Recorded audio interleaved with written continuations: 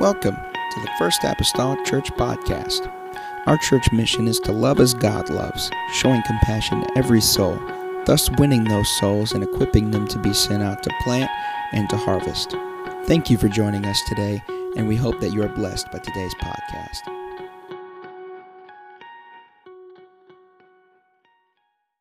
In the night season. Amen. I'm thankful tonight that He brought deliverance to my life in my night. Amen. If you'll stand with me this evening, let's go to Deuteronomy. Speaking of that book, Deuteronomy chapter number 2. We welcome all of our guests that are here tonight. Amen. Guests for the first time perhaps here. We're grateful for you. Amen. We'd love for this not to be your first time. Amen. Or your last time, rather. Not your last time. First, last, beginning, the end. Amen. Deuteronomy chapter number 2. We're going to begin with verse number 4 here tonight. Hallelujah. Starting here in our new year, amen, season. I'm going to start with verse number 4 this evening. If you're there, say amen. Amen. The Bible states these words. And again, Deuteronomy is the book of remembrance. A lot of what you read in Deuteronomy you have read already. In Numbers, you've read in Exodus, because Moses is just recounting what God has done before Joshua essentially takes them over into the promised land. And so the Bible says, and command thou the people, saying, ye are to pass through the coast of your brethren, the children of Esau, which dwell in Seir, and they shall be afraid of you. Take ye good heed unto yourselves, therefore. Meddle not with them, for I will not give you of their land. No, not so much as a foot breadth, because I have given Mount Seir unto Esau for a possession. He says, ye shall buy meat of them for money, that ye may eat. And ye shall also buy water of them for money, that ye may drink. For the Lord thy God hath blessed thee, he's speaking to Israel, in all the works of thine hand. He knoweth thy walking through this great wilderness. These 40 years the Lord thy God hath been with thee. Thou hast lacked nothing. And when we pass by from our brethren, the children of Esau, which dwelt in Seir, through the way of the plain from Elath and from Ezion Geber, we turned and passed by the way of the wilderness of Moab. He tells them in verse 4, you're to pass through the coast of your brethren. Verse 8 tells us that they passed by from our brethren, or from their brethren, the children of Israel. To help the Holy Ghost tonight, I want to minister this. Go beyond the firstborn. Go beyond the firstborn. Father, I come to you tonight, and I'm thankful, Lord, for your Spirit. Thankful, God, for every song, Lord, that has been sung. God, lyrics, Lord, that pull, Lord Jesus, Scripture, Lord, together. God, as praises unto you. I pray, oh Lord, tonight, God, for your anointing. God, upon these lips of clay. God, just but a vessel. Lord, if I can be of any use, of any service to you tonight, God, I present, Lord, every faculty of my being, Lord, unto you tonight, God, for the portrayal, Lord, of your word. God, let it find a place, Lord, in our lives. Let it encourage, challenge, Lord Jesus, us, admonish us, God, through and by that word. And we'll not forget, Lord, to thank you, Lord, for what you accomplish in this place. In the lovely name of the Lord Jesus Christ that I pray. Amen and amen. And the church say amen. You may be seated tonight in Jesus' name. Go beyond the firstborn. We must not underestimate the power of relatives, the power of family ties. We know within the framework of families that parents are major contributors to the direction of their children. We know that our families play a big part, not just in our present, but also in our futures. If not, we would never talk about in our times about generational curses of addictions and patterns of destruction if there were no influence from generations before us. The constant contact, for instance, of a nurturing mother is a very powerful influence within the life of a child. Likewise, studies show fathers impact their offspring tremendously, especially whenever it comes to religious matters. There was an article in Touchstone magazine entitled "The Truth About Men and Church" by Robbie Lowe, and he reported that when a mom is a regular churchgoer, but dad attends infrequently or never, just 2 to 3% of their kids will go on to become regular churchgoers. When both mom and dad attend church regularly, 33% of kids will grow up as regular attendees. But the shocker is this, that when dad is faithful and mom never attends, 44% of the kids end up as regular church goers. It's the highest outcome of any scenarios, because that's the measure of weight of a father in a child's life concerning spiritual matters. And though parents have major footholds in the life of their kids, studies have shown that older siblings have even greater influence on their brothers or sisters than their parents do. Findings reveal that a young brother or sister is more likely, for instance, to smoke cigarettes if their older sibling takes up the habit, even if their parents do not have the habit at all. It has something to do with a younger sibling admiring an older brother or an older sister, wanting to be like them, or at very least to be older like they are, they say. But among everything that I read, there is a special likeness or a special connection in particular that is formed, and there is a strong bond of influence that is created, particularly in twins, whether fraternal or whether identical. Many of the things they experience, they say, is because this influence is there, because they experience these things at the same time. Their lives have been comprised of shared experiences, shared first times, the times that they've had together growing up. Amen. Perhaps most than any other family dynamic has been a shared one. There is a powerful bond of influence between twins. In our text this evening, the children of Israel are passing through, or at least passing along the border of the children of Edom. There are two nations of people that are represented here. There are the Israelites and there are the Edomites. The Israelites are the descendants of Israel, whereas also the Edomites are the descendants of Edom. You might better know Israel as Jacob, and you might better know Edom as Esau. But there was the meeting of these two nations, the meeting, if you will, of these two descendants of twins, of Jacob and Esau. Both Esau and Jacob were blessed to a certain measure. Both of them developed nations. Both of them had portions of land.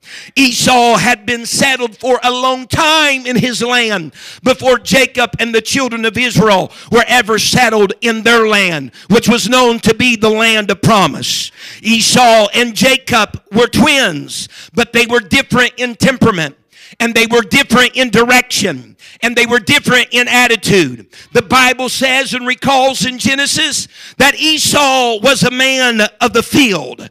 Vine says this often represents that he was the man of an open field where animals are wild. Thus meaning that this verse could be translated that Esau was a man of the wild. Interestingly, as just a little side note tonight, Esau sold his birthright whenever he came in from hunting, and he had his blessing given to another when he had went out to hunt. He lost his entire inheritance while either coming from or going to what he desired the most. Amen. Esau is one of the Bible's major portraits of a worldly person throughout Scripture. He took, the Bible says, a Canaanite wives, might I say, because he knew that that would displease his father. Hebrews chapter number 12 speaks of Esau, and it describes him as a profane person. It describes him as immoral, godless, that he was irreverent toward those things that were sacred, which could be evidenced in the fact that he sold his birthright. Amen. Proving that he would much rather just live for the present moment and the present hour. He wasn't willing to fight, amen, for his birthright, but he was willing to fight for a blessing. Esau settled according to the word of God in Mount Seir, in the land of Edom, because the land of Canaan supposedly could not bear what he had and what Jacob had when it came to riches and when it came to cattle. And perhaps that is a legitimate reason for Esau not settling in the land of Canaan. But the Bible plainly says, speaking of Esau, and he went into the country from the face of his brother Jacob. It's almost as though Esau had to get away from his brother. It's almost as Esau needed just to separate from his twin brother. These twins had been crossing swords from the womb forward. Ever since they were conceived in the womb, they had outs with one another of crossing swords from the womb even forward. The Bible declares, just stay with me a little bit, that Rebekah said in Genesis 25, she is conceived, she is with child or children, Jacob and Esau inside of her womb. And she takes her petition to God because there's some movement, there's some things that are taking place that seem to be a little peculiar to her. She's talking to other ladies in the community and saying, how was your pregnancy? Because what I got going on here seems to be a little bit much. And she makes her petition to God in Genesis 25, and the Bible says, and the children struggled together within her. And she said, if it be so, why am I thus? And she went to inquire of the Lord, and the Lord said unto her, 2 nations are in thy womb. 2 manner of people shall be separated from thy bowels, and the one people shall be stronger than the other people, and the elder shall serve the younger. Folks, that statement that was made by the Lord unto Rebekah, that statement went against the culture even of their day. It even goes against, amen, the studies that I submitted to you whenever I started out. The older child is the child that's with influence. The older child is the child with authority. And you're telling me that the older is going to serve the younger, the older twin, or the firstborn, according to culture, if I may, customarily had the authority. It was the firstborn that customarily had the right. But God said, the elder shall serve the younger. I present to you tonight that these 2 boys of Jacob and Esau, from the moment of birth even till now, and even in Scripture, they are mirrored in Scripture to us, symbols and representations to us of the constant struggle and the constant battle that everybody has between their flesh and between their spirit. The struggle that every Christian encounters from day in and day out, doing that which is good or doing that which is evil. Like the Apostle Paul said, I believe it was, the things that I would do, I do not. And the things that I shouldn't do, that I do. He said, there is a warring in my members, if you will. There's something in me. There's 2 twins that are fighting. There's 2 twins. One's trying to get the upper hand over the other. There is a war of the flesh and the spirit going on inside my life. The Bible says in Galatians 5:16, and this I say then, walk in the Spirit, and ye shall not fulfill the lust of the flesh. For the flesh lusteth or desires and wants against the Spirit, and the Spirit against the flesh. And these are contrary the one to the other, so that ye cannot do the things that ye would. I submit to you tonight, amen, on this first month of January, that the elder brother, the oldest twin, desires to have power and desires to have influence over the younger's life. You were born, ladies and gentlemen, the firstborn of your life was your flesh. The firstborn of your life is entering in through your mother's womb. In sin did your mother conceive you. In iniquity were you born. That is the eldest brother. It's one to have power, and it's one to have influence over the younger brother. Because the younger brother is when you were born again of the water and the Spirit. Someone hear me. It's when you were born of the water and the Spirit, when you were born again. But you got a twin. You got a flesh that is constantly trying to exercise its influence, its power. Oh, someone hear me. It's seniority. That elder brother in your life is your flesh, and it desires to sway you away from the things of the Spirit. And you'll often find yourself in everyday life a little resistance and a little struggle. You'll be like a Rebecca. There's a war going on in your life because one wants to get the upper hand. One does not like the things of God. One does not appreciate the things that are sacred. One...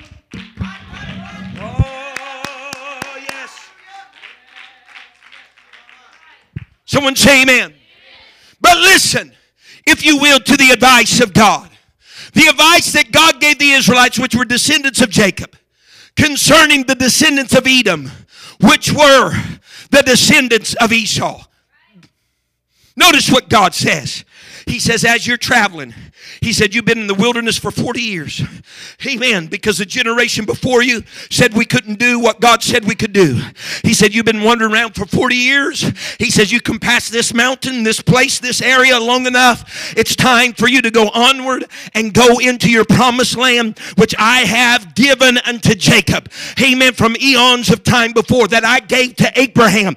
Amen. Even his great-great-granddad. He said, you need to go into the promised land. But on your way into the promised land, he says, I'm telling you ahead of time, you're going to pass a segment of your relatives.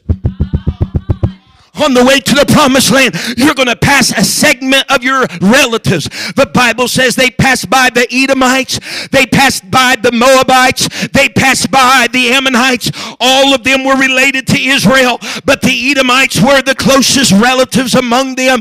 Amen. Going all the way back to Jacob and Esau. He said, you're going to pass through the Edomites, and the Edomites have their source in Esau. You can read of it in Genesis 36. Whenever God spoke how Esau inhabited Mount Seir and Edom, more than once he said, Esau is Edom, or Esau is the father of the Edomites. What that means is this: those descendants, those Edomites, are going to carry the imprint and the influence even of Esau in their generation.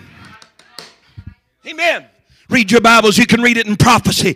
Amen. Of Jeremiah and Obadiah and others. We get a little idea about the character of the Edomites. Scripture tells me that they were known to be strong. And they were known to be cruel. They were known to be vindictive. They were known to be idolatrous. They were known to be superstitious. They were known to have a little bit of an air of self-confidence about them. Just to give you an idea, amen, how this thing didn't stop with Esau, but proliferated all throughout his descendants. Whenever you read in the scripture of Samuel, amen, that Saul had some priests that he wanted to be killed.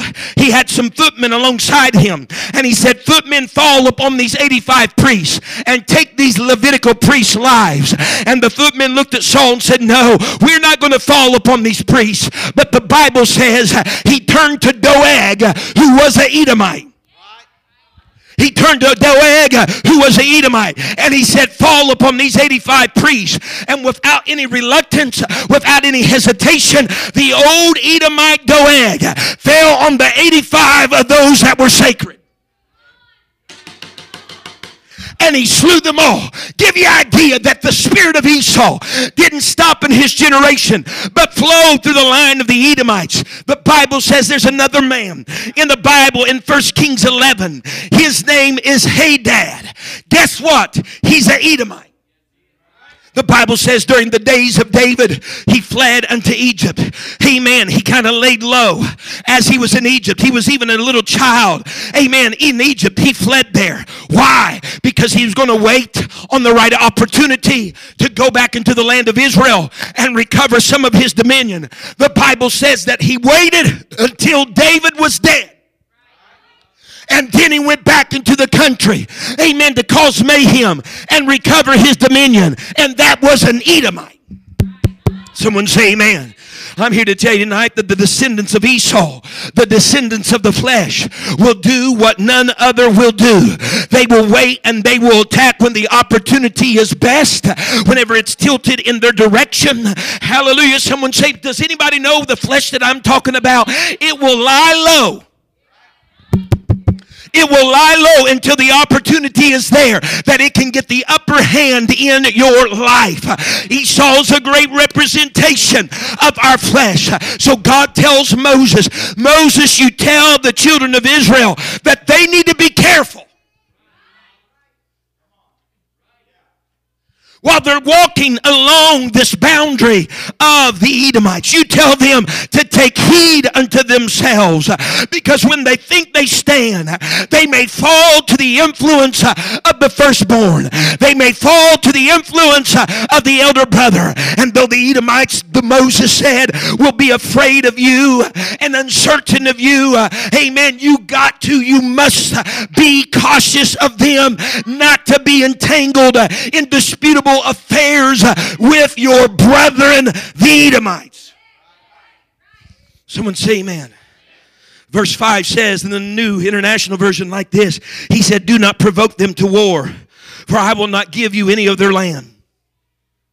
He said, you're passing by your firstborn brother, amen, descendants. He said, don't be given to war, because I'm not going to give you any of their land. Because you must understand, war for the children of Israel was only necessary to dispossess people from lands that they were promised to have, or from objects that they were promised to have. But he says no fighting Esau or the descendants of Esau, because what they have is not what you've been promised. I feel like I got to work a little hard here tonight, because what you have is not what you've been promised. In other words, he wanted them to know, boys, don't be expending your energies on things that you have not been promised. Can I tell you tonight, folks, there are some fleshly things that arise in our life that they glitter and they sparkle, and sometimes we're wanting a part of it, but we're wanting a part of something that God's not promised to us. We're wanting a part of something that God's not given us as our inheritance. We're wanting investment in something that he...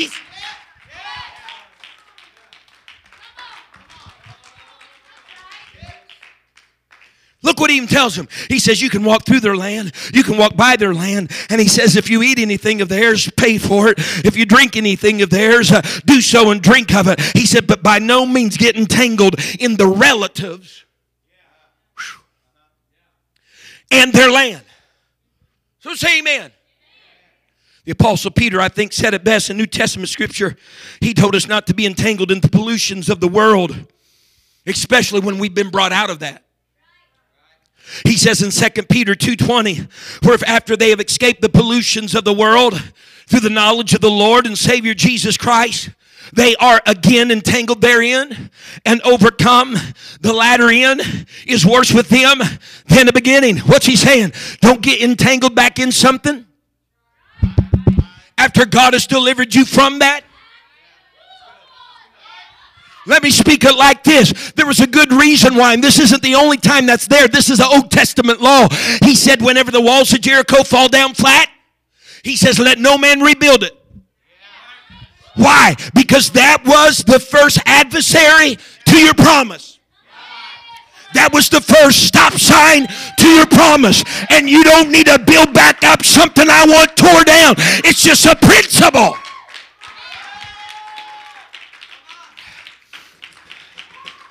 Pharaoh saw Israel close to the Red Sea, and he said they are entangled in the land.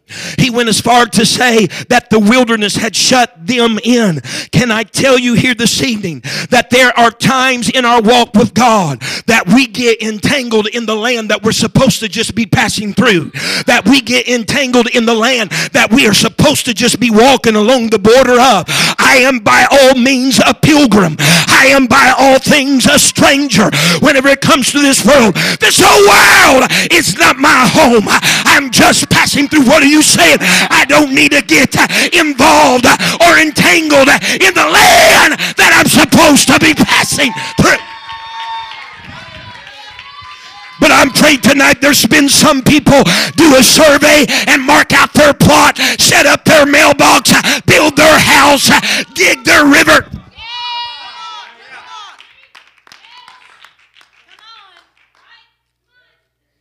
Yes.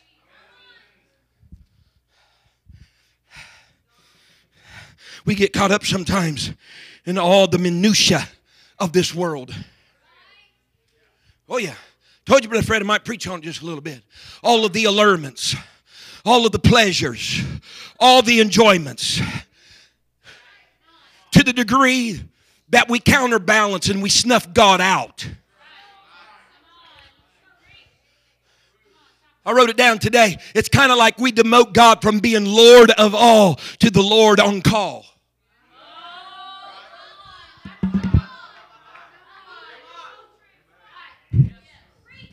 What's that mean? That's mean I'll do it my way, when I want it, how I like to do it, when I want to do it. But if I get in trouble, I know your name.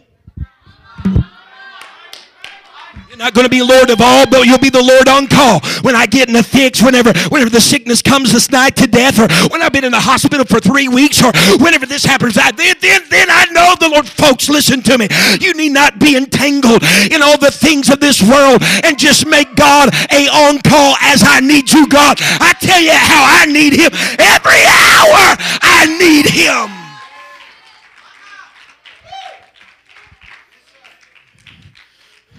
We are walking through, or at very least like Israel did, skirting along the border of the land that we cannot, or at least need not, possess. God says, be careful as you pass by there. Why? He says, because I don't want you to start coveting what they have. I don't want you to say it's still yet further until we get to what God's promised us. We'll settle for this on this side of the river. We're settling, Brother Zach, sometimes too soon or at all. We're settling. It's easier. It's more comfortable here. Let me tell you something, folks. There wasn't anything wrong with them traveling through the land of Esau. There wasn't anything wrong with them traveling along the border of Esau. They just couldn't become so absorbed to it to the degree that they wanted to possess the land. I preached on it just a little bit this morning, and that is many of our pitfalls come from the things that are meant to be for pleasure or God supplying a need for us. And sometimes they become desired, and the very things that we become to worship, we sacrifice for. Listen, New Testament scripture, I think it is, let me see here, Luke 14. There wasn't anything wrong with having a piece of lamb. There wasn't anything wrong with having a yoke of oxen. There wasn't anything wrong with having a wife. Someone say amen. That's where the men should have really been strong, I'm just telling you. But all of these things, perhaps even accounted as blessings from God, kept people from the banquet table of His love in the parable of Luke 14. One man says, come to the table, come to the feast. One man says, I have land. Excuse me. Another one says, I have a yoke of oxen. Excuse me. Another one says, I have a wife. Excuse me. Nothing wrong with land. Nothing wrong with oxen. Nothing wrong with a wife. All in their proper place. All in their proper priority.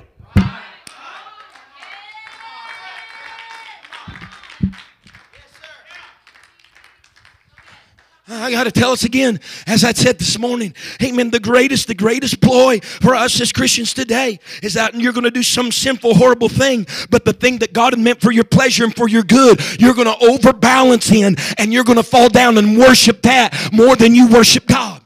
John Piper said it like this, if I may convey. He said, the weakness of our hunger for God is not because He is unsavory, but because we keep ourselves stuffed with other things.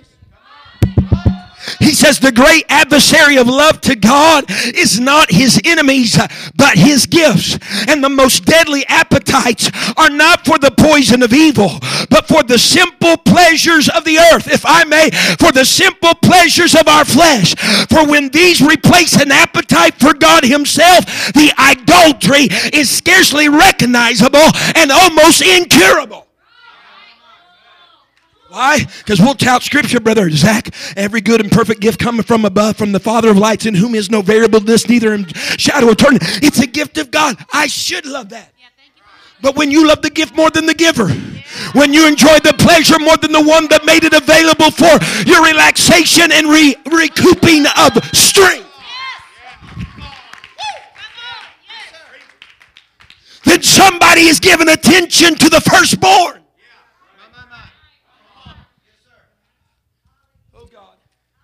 Is everybody doing all right? Old Testament scripture, case in point. The brazen serpent in the wilderness. The Bible says a plague fell upon all the children of Israel. They were dying by the dozens. Dead here, dead everywhere. They're dead, they're dead. It's like old McDonald had a farm. They're dead, we're dead. The Bible says that the Lord instructed Moses. He says, you make a brazen serpent. You put it on the pole and you lift it up. And whenever the people look at that, he said they'll be healed of their iniquity. God was setting something up in the Old Testament that he was going to play upon all the way in the New Testament. In the book of John, he said, as the serpent was lifted upon the pole, even the Son of Man shall be lifted up. But what happened was the people took the blessing of the means in which God chose to heal them, and they started worshiping it. Nehushtan was the name of it. They started worshiping it. They took God's gift and they defiled it to the place where it was an idol. They placed it at a higher place than God himself. Somebody hear me right now. That's not the only place we see that. We look through the book of Judges 6 and 7, and we read of the grand story of Gideon. Amen. How he was to be a great deliverer for his people. This man that the angel spoke to and said, thou mighty man of valor. And with just a handful of men, he went in and overtook the Midianites and had great, if you will, success with the Lord. But Gideon made the same mistake that many others before him made. And that is they took the pleasure of God and they turned the pleasure into idols because they revered it more than God. Gideon said, folks, he said, I want you to bring to me all the gold that you got from the prey. Not P-R-A-Y, but P-R-E-Y. He said, I want you to bring all the gold that you got from the prey. And the Bible says that he made an ephod of all that gold. And he set it up in the city. And he set it there. And lo and behold, the Bible says that the people went a-whoring after it. Amen. That became a snare to them. You know what Gideon basically did? All of that material from their past victories was nothing more but an emblem of their past victories. He says, I'm going to take it and make an ephod. And everybody got snafu'd by praising the past victories God had given them. Are you hearing me? Rather than the God that gave the victory. There's nothing wrong with victory tonight, as long as it doesn't overarch your allegiance to the victor.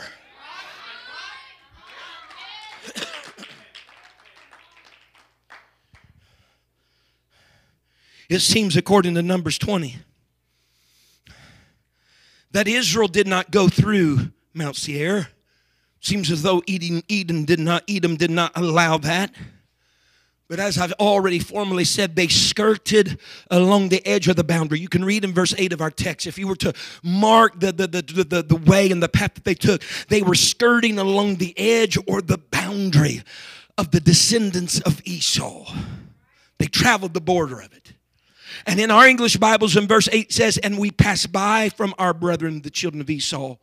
Other translations say it like this. So we went on past our relatives, the descendants. One says, so we went on away from our brothers. I like the Amplified and the New King James and the NASB. It says, so we passed beyond. We passed beyond our brothers, the people of Esau. In other words, they said that's where Esau's land is. That's where Esau inhabits. That's where Esau can be violent. That's where his descendants can be vindictive. That's where his descendants are. But we're not going to stay there. We're not going to stop there. We're going beyond. Someone hear me. We're going beyond there. We're going beyond the flesh. We're going beyond the carnal. We're going beyond the worldly. We're going beyond. God, Moses says, don't you stop there. Don't you inherit that. Don't you partake of that. Don't you get an appetite for that. But go beyond Esau. Go beyond the firstborn. Go beyond the Edom. Can I tell somebody tonight that if you and when you get to Canaan, that promised land, you got to pass through, or if by all means you got to pass by your relatives, your firstborn, your flesh. You got to get beyond your flesh. You got to get beyond the firstborn in your life.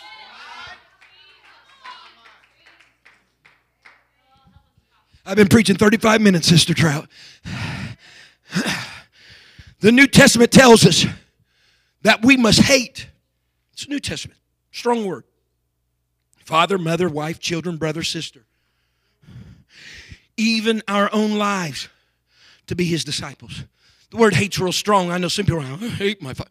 You're misinterpreting. The actual meaning is this, is that we can't love them or be influenced by them more than we're influenced by God. That's what's conveyed when the Lord says you must hate. What he's saying is they got to be in their proper priority. Why? Because relatives have influence. Whether it be mother, father, sister, brother, twin.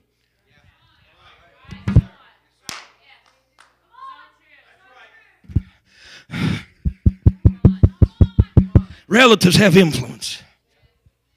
Someone say amen. Oh God, they do. You just bring up any matter.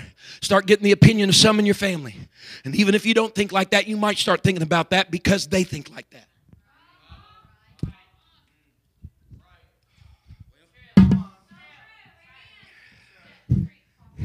Abraham knew what it was like to be a pilgrim and a stranger. He said he was looking for a city whose builder and maker was God. Israel had to beware of their relatives. They had to beware of the descendants of Esau, that they did not come under the same notion as Esau had years ago. Amen. Because there is power in the relatives. Moses spoke to the children of Israel in the book of Deuteronomy. Amen. He said, whenever there comes a prophet among you, and he has signs and wonders and all these things, and the signs and wonders and words that he speak come to pass, he says, let me tell you the test of a prophet. It's not just what comes to pass that he speaks, but also is what he's saying biblically sound. Now watch it here. This is what he told him. And he went from speaking about the role of a prophet in the life of someone, and went from that straight to talking about one's relatives. Listen to me. Went straight to talking about one's relatives. You can see this in Deuteronomy 13. Went from talking about the prophet's influence straight to a relative's influence. And he began to tell them, I want you to be aware. He said, if you have any relatives, mom, dad, sister, or brother, that would attempt to persuade you from God. You know what he's basically telling them? You got to go beyond the firstborn. You got to go beyond the fleshly influence. You have to skirt along the border. You don't have to settle for the land. He's saying just as powerful as a prophet's word can be the word of a member of your family. And you know his admonition to them was this. He said, don't yield to them. Don't listen to them. Show them no pity. Don't spare them. Don't shield them.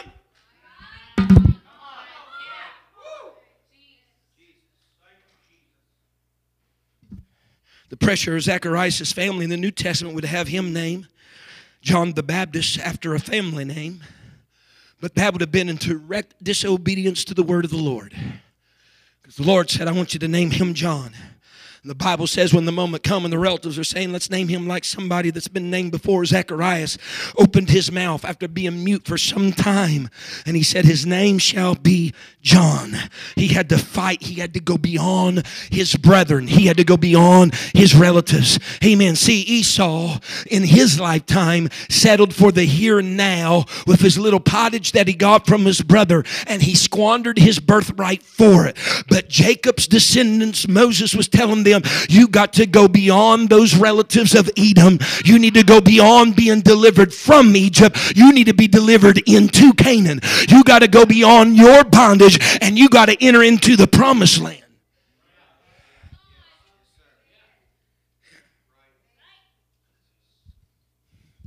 The Bible says in Genesis 25 and verse 26, it speaks of the birth of Jacob and Esau. Many of you are familiar with that Esau was born first, and the Bible says that Jacob reached forward and took hold of his heel as he's coming out of the birthing canal. The meaning of the name of Jacob is, you've heard it before, but let me state it in which one person made it just a little bit more plain. The meaning of the name Jacob is, he who follows on the hill. He who follows on the hill. Jacob, from birth, seemed to be following on the heel of Esau. Whew. One was leading, the other one was following. But when Israel was headed to the promised land, through Moses, God was saying, Jacob, you can no longer follow on the hill. You got to go beyond your relative. You got to go beyond Esau. You got to go beyond your flesh. You got to go beyond the firstborn. Now look at this.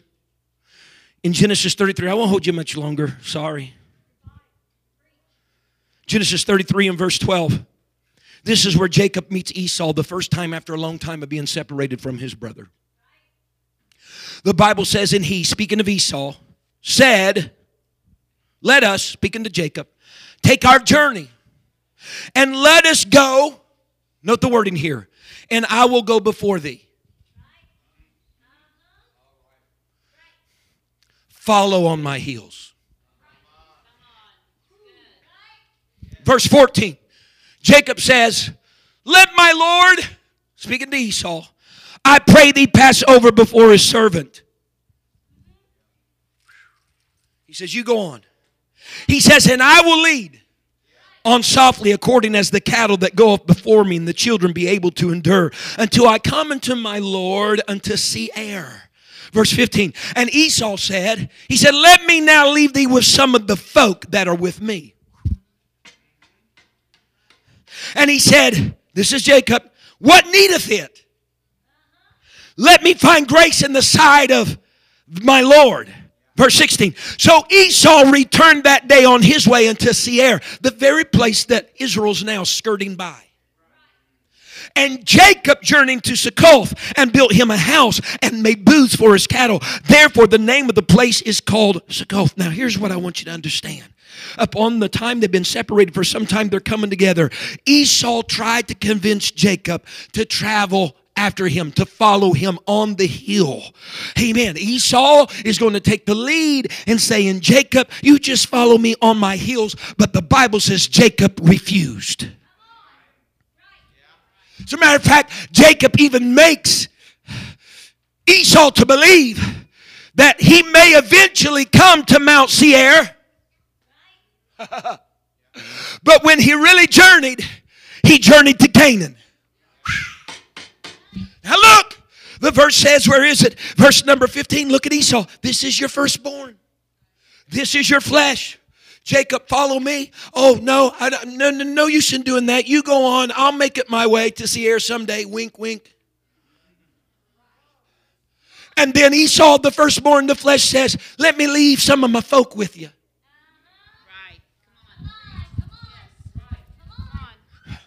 Let me leave some of what's mine with you. And Jacob says, I'm going beyond that. He said, what need is it? What need do I have of some of your folk? What need do I have of some of your livestock? What need do I have of some of your... So what do I need? He says, I'm just going to depend upon the grace and the might of my God. I wish somebody in this new year would look at their flesh and say, what need do I have of whatever you are trying to offer me? What need do I have of the pleasures and the entertainment and the limelight that you're trying to owe me? I'm just going to depend on the grace of God. I'm going beyond Esau. I'm going beyond the descendants of Edom. I'm going beyond my flesh.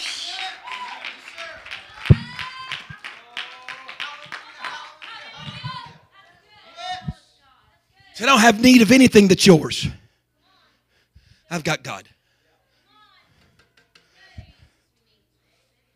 What I believe is part and parcel of the deciding factor here in Jacob's life is before the meeting with Esau, he had had a meeting with an angel of the Lord.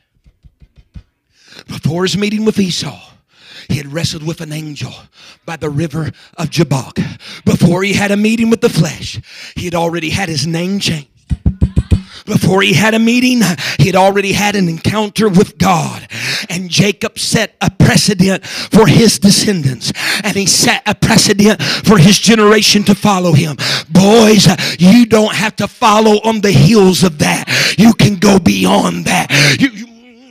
God's made you the head and not the tail. And somebody hearing me right now, God's made you the head and not the tail. From the womb, he said the elder's going to serve the younger. There's no reason for you following the wills and the desires and the wants, if you will, of the flesh. He said you are going to go beyond that. Amen. You're going beyond the firstborn. Stand with me tonight.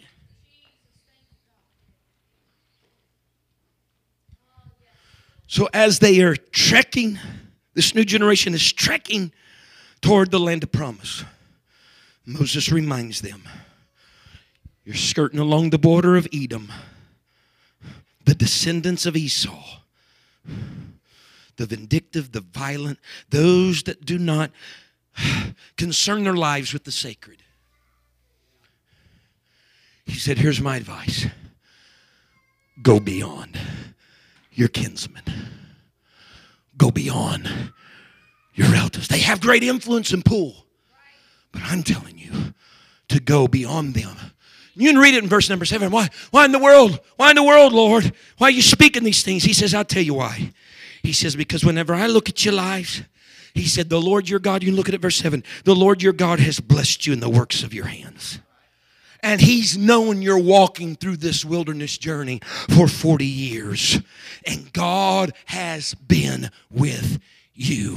And note what he says. And you have lacked nothing.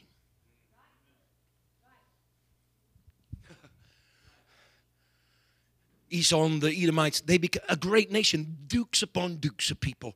They had dukes serving over them before they had kings. It was quite a vast nation. Had a lot of stuff, yeah, livestock, a lot of stuff. But Jacob says, I'll pass. Because what you have is not what God promised me. As alluring as it is, and as innumerable as it is, God has something for me. And I don't have to follow on your heels to have something. I've been in wilderness travels and lacked nothing because I had God. I'd rather have Jesus than silver and gold. I'd rather have Jesus than riches untold. Rather than to be a king of a vast domain, you can have it. I've not lacked anything. I'm going beyond. What? Yeah, I'm going beyond that. We raise our hands all across this place. I'm going beyond that. I'm going beyond that. Will there be somebody in their spirit this year that says, Brother McGee, I'm going beyond. I'm going beyond. I followed on the heels. I followed on the heels of fleshly things. My spirit in the last year, somewhere along the way, from taking lead, is being led by fleshly things. But I hear the voice of heaven clear tonight. That I don't need anything of it in order to bring the promise that God has for me to bear into fruition. I'm going to go beyond.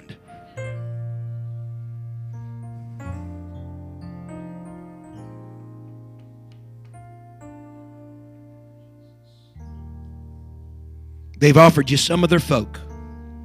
They've offered you some of their goods. They've offered you their allurements. They have offered you your comfortable living. You're pastor tonight. Things that God, no doubt, some of these things that God just means for our pleasure, for recouping from work and all of that. But sometimes we go overboard. That we find more pleasure in those things than we find in God, who offered us some type of pleasure. And we're proverbially like the proverb, I got land, excuse me, Lord. I got oxen, excuse me, Lord. I got this to attend to and this to manage, excuse me, Lord. Somebody needs to go beyond that tonight. Somebody needs to go beyond that. There's a war in our members, flesh against the spirit, spirit against the flesh. It's not leaving anytime soon. So the only thing that we can really do is learn the principle to get beyond it.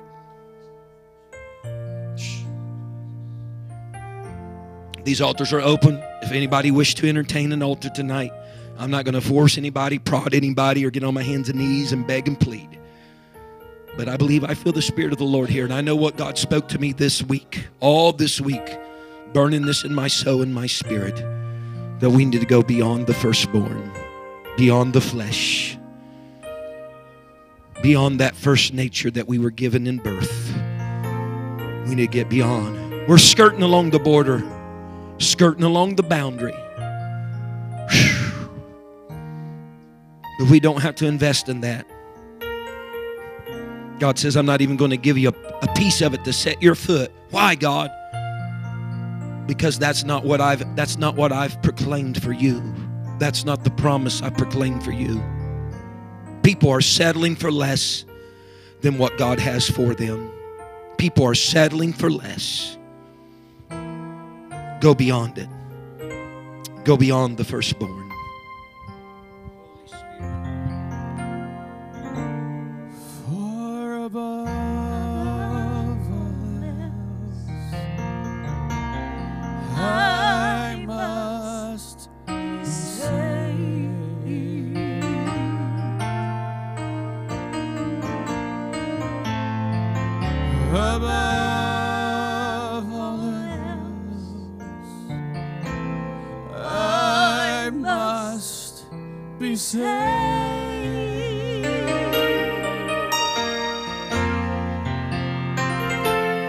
For whatever you have to do to me, don't let me be lost for eternity. Above all else, I must be saved.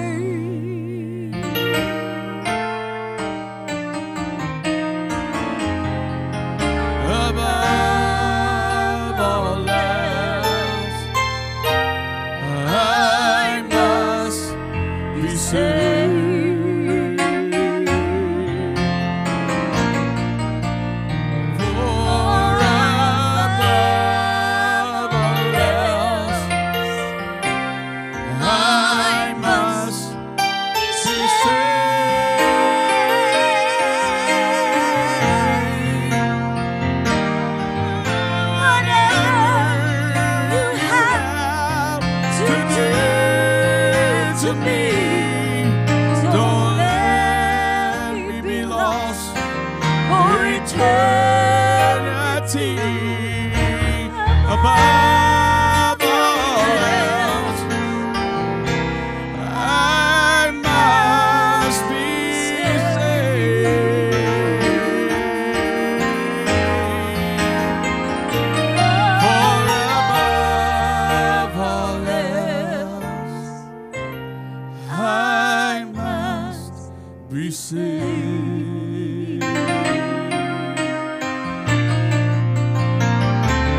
For above all else, I must be saved.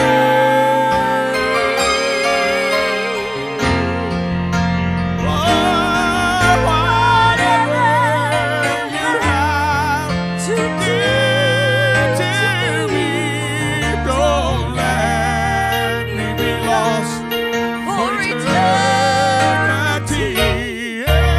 Above all else, I must be saved. Oh, above all else, I must be saved.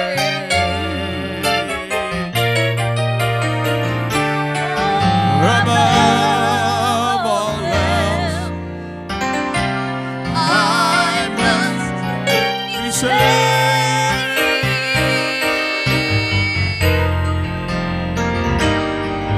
Whatever you have to do to me, don't let me be lost for eternity.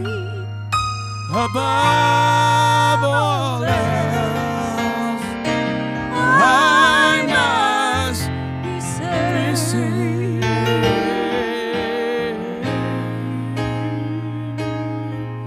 Above all else, I must be saved.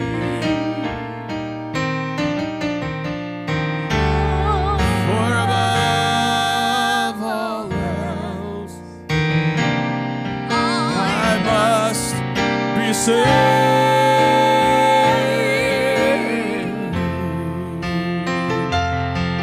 Whatever you have to do to me, don't let me be lost for eternity.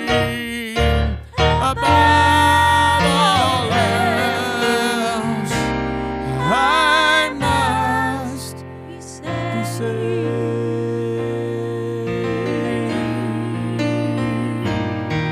For whatever you have to do to me, don't let me be lost for eternity.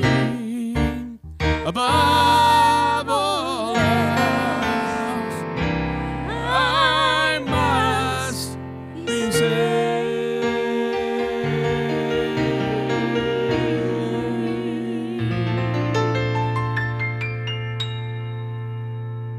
If we can just bow our heads tonight, I'll pray a prayer of dismissal over us. Pray that we would somehow adopt a spirit that would say, I'm going to go beyond.